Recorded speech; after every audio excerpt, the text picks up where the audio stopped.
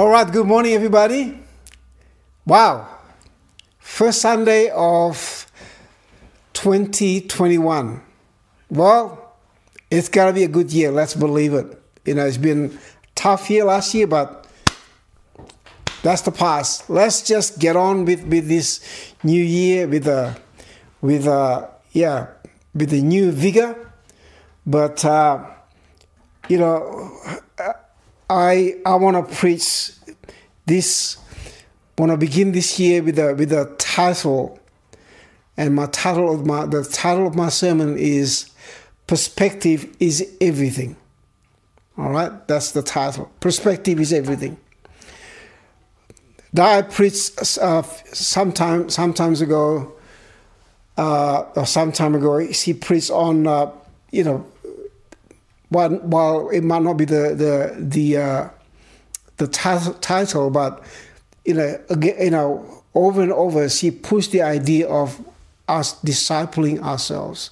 How I can give you the truth, but your response to the truth, I have no power over that. You have to disciple yourself. There's a point where I have to disciple myself. No one else could do. That was powerful. And but here, I wanna talk about perspective. And as far as discipling ourselves, that is it. Disciple ourselves to have the right perspective.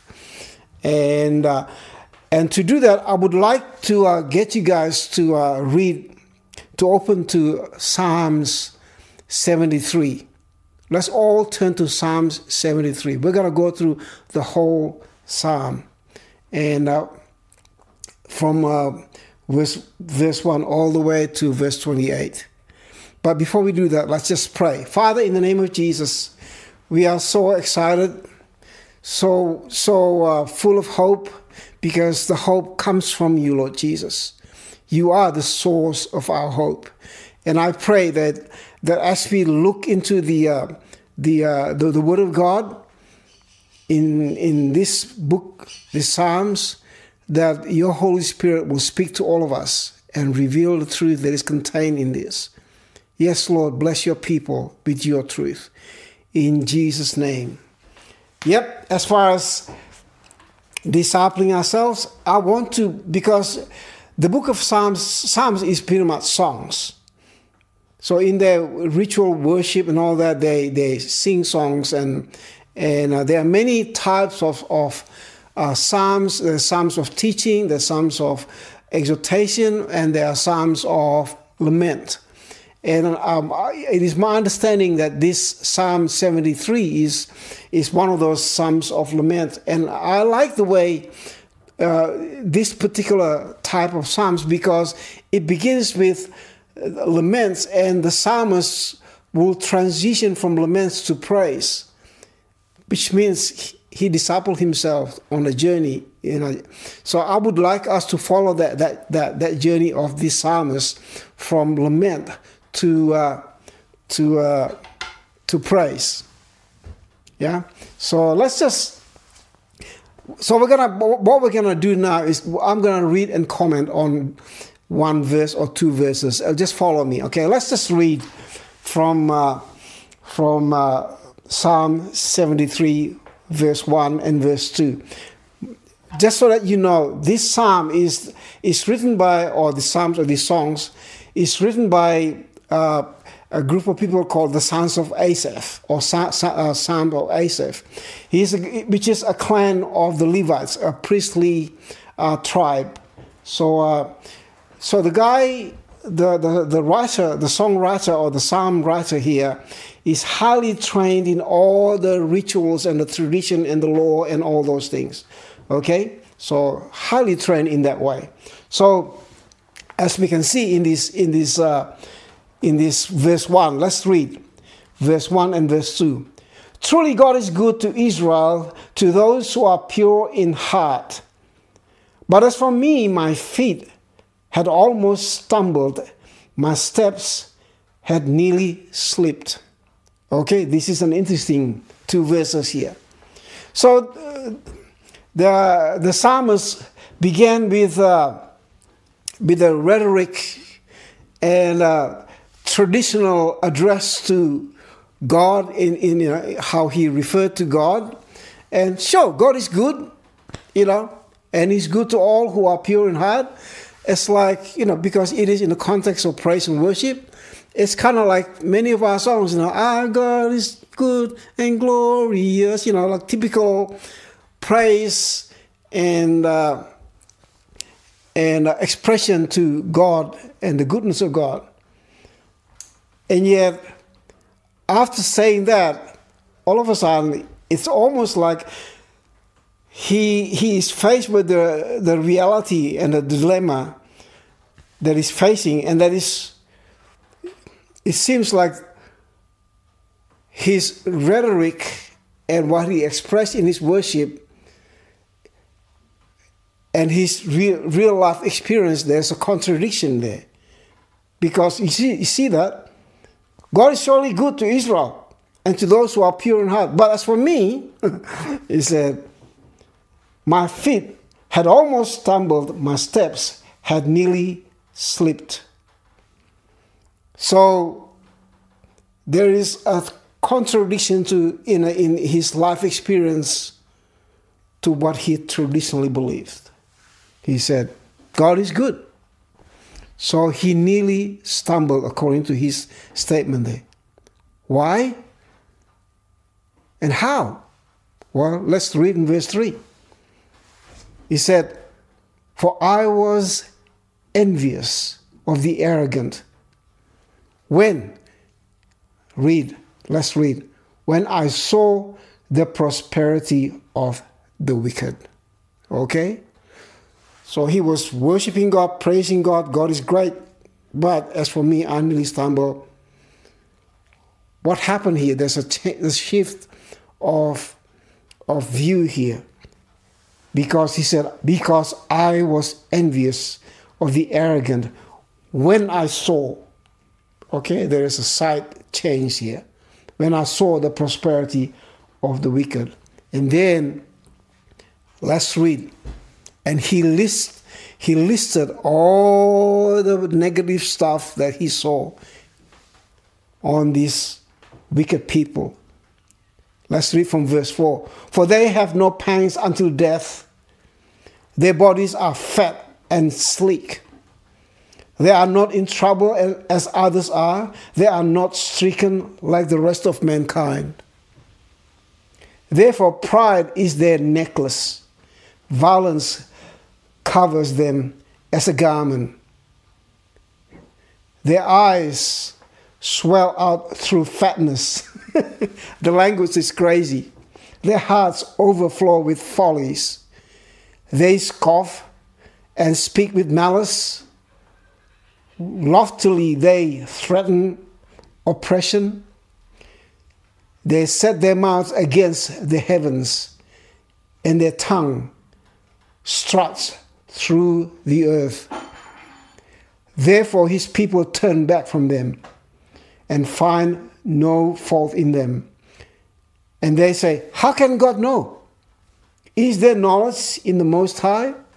Behold, these are the wicked, always at ease. They increase in riches. So he started to list all the stuff that he started to entertain his thinking with. It's crazy.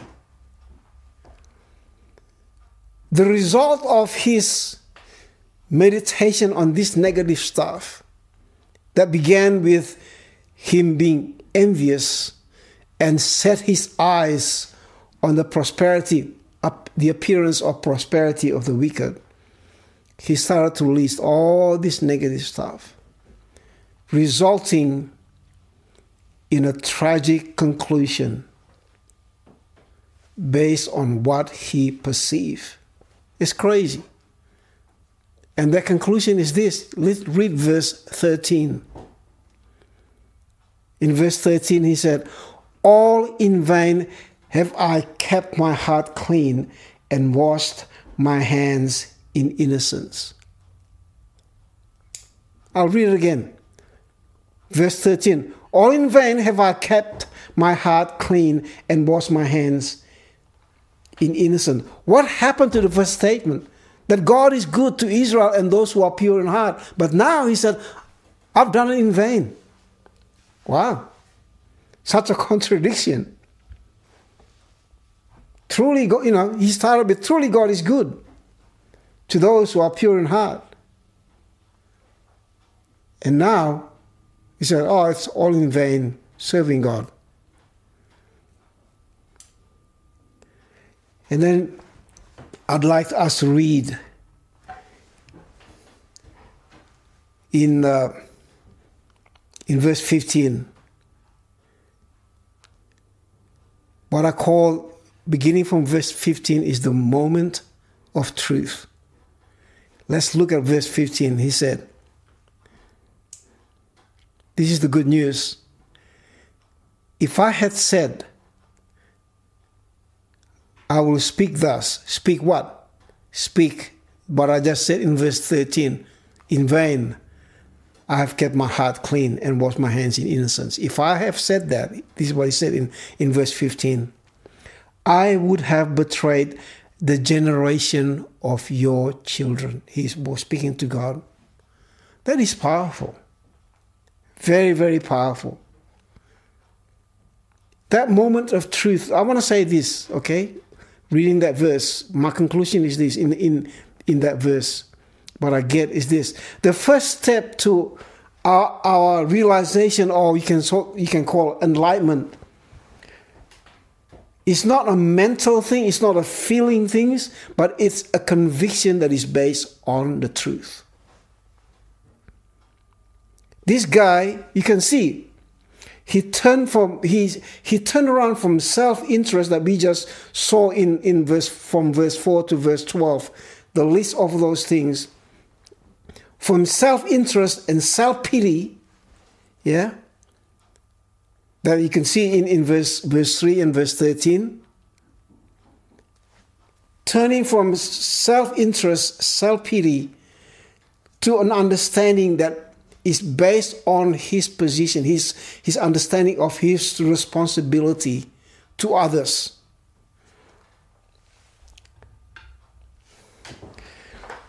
It was as if he realized that, listen, I don't live in my own world, but part of a body of people, and my action and what I say will affect others around me. That's what he said in verse 15. If I said that, it's all in my head, if I just speak it out, just blab it out, I will betray the generation of your children, God. That is powerful.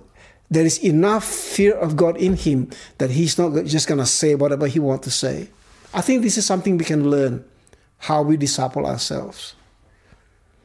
A sense is the understanding that now I don't live by myself. What I say and do will impact people, even according to what we just read, that verse 15, even betray the community or the people around us that we care so much. Yeah. And then verse 16. I love this.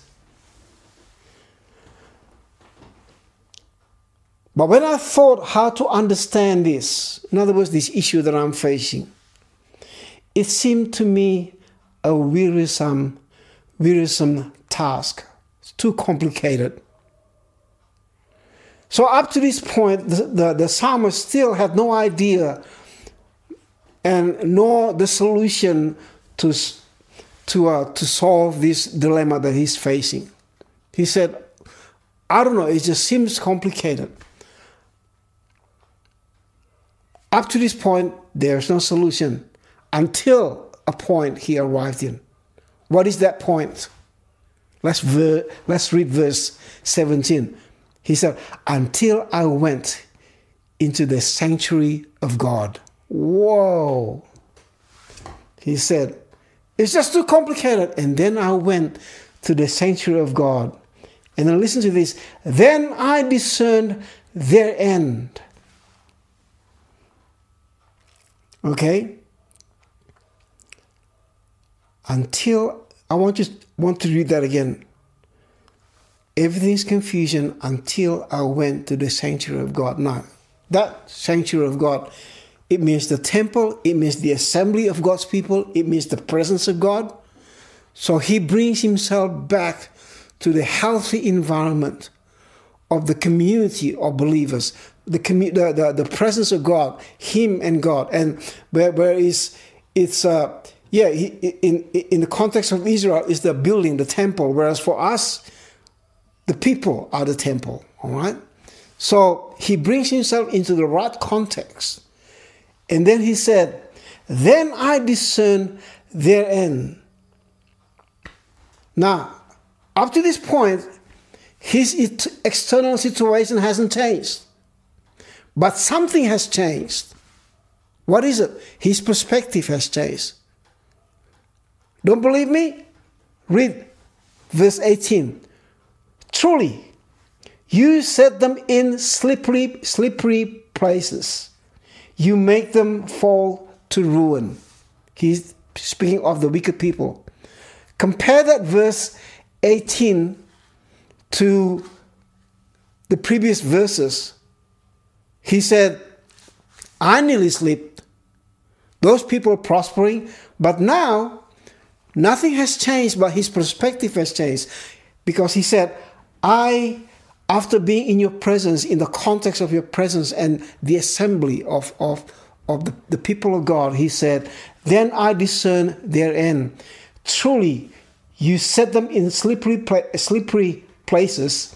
You make them fall to ruin. And he lists how they are destroyed in a moment, swept away utterly by terrors.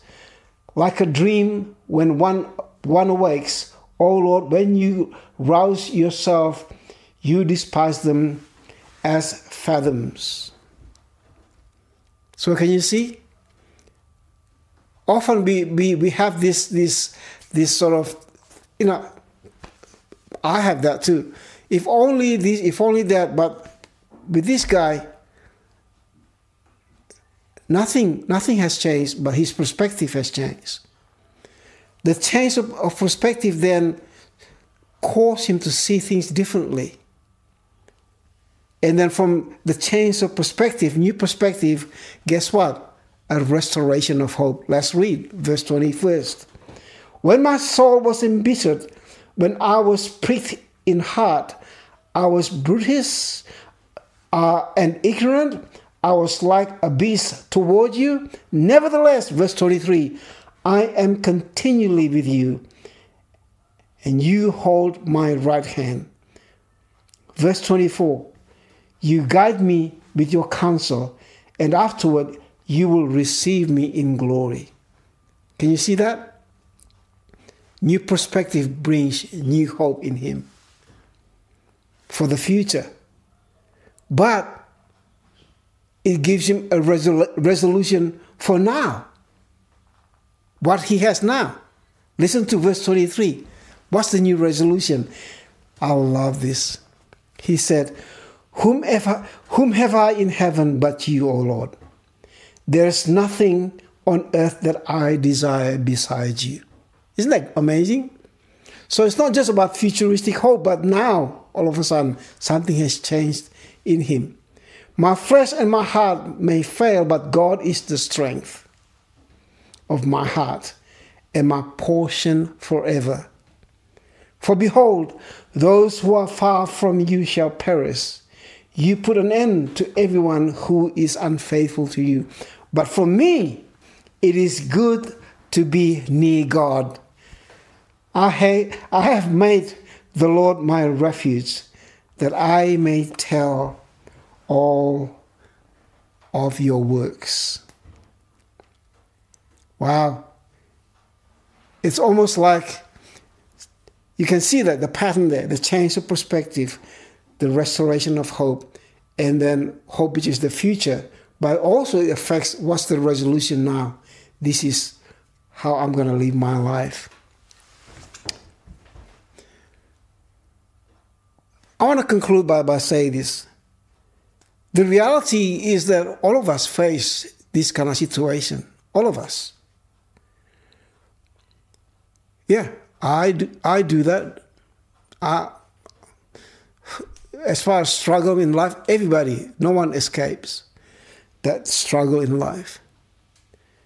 But maintaining the right perspective, I want to say this. Maintaining the right perspective is the result of us discipling ourselves. Yeah. How do we disciple ourselves? What does it really mean to be a disciple of Jesus? Jesus, we preached this before. Jesus said in John chapter 8, verse 31, where he said, if you abide in my word, yeah, then you'll be my disciples. I'll say it again. If you abide in my word, then you will be my disciples. Now, in that verse, the Bible says, Jesus spoke to the Jews who believed in him.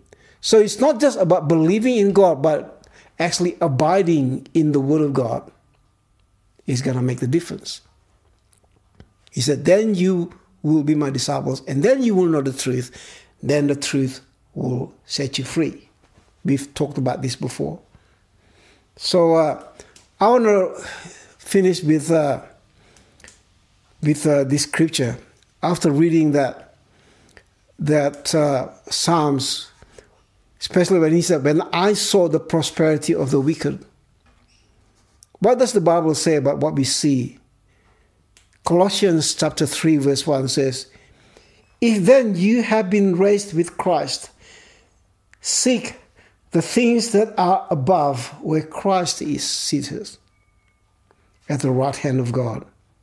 Set your minds on the things that are above, not on the things that are on earth.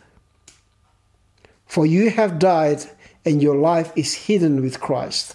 When Christ, who is your life, appears, then you will also appear with him in glory. Let's, as we come to this new year, let's disciple ourselves, holding on to the truth of the Word of God, so that we will have the right perspective in every situation. We might not be able to change our situation, but we can maintain our perspective, because our perspective will give us hope, true hope. And the proper hope, the true hope, will actually determine our well-being now, just as we read in that Psalms. Let's disciple ourselves. Let's make it a year of discipleship. Yeah, we disciple others, but let's begin with us. Let's pray. Father, in Jesus' name, we thank you, Lord, that even the psalmist who wrote this scripture, Lord, he had to disciple himself and to have the right perspective based on the truth, based on the conviction. Lord, teach us, Lord. Your word says that even you, Jesus, promised that the Spirit of truth will guide us and will lead us into all the truth. We ask you, Holy Spirit, to continually lead us into all the truth, especially for this year, Lord. Bless your people. In Jesus' name, amen. God bless you. Love you guys.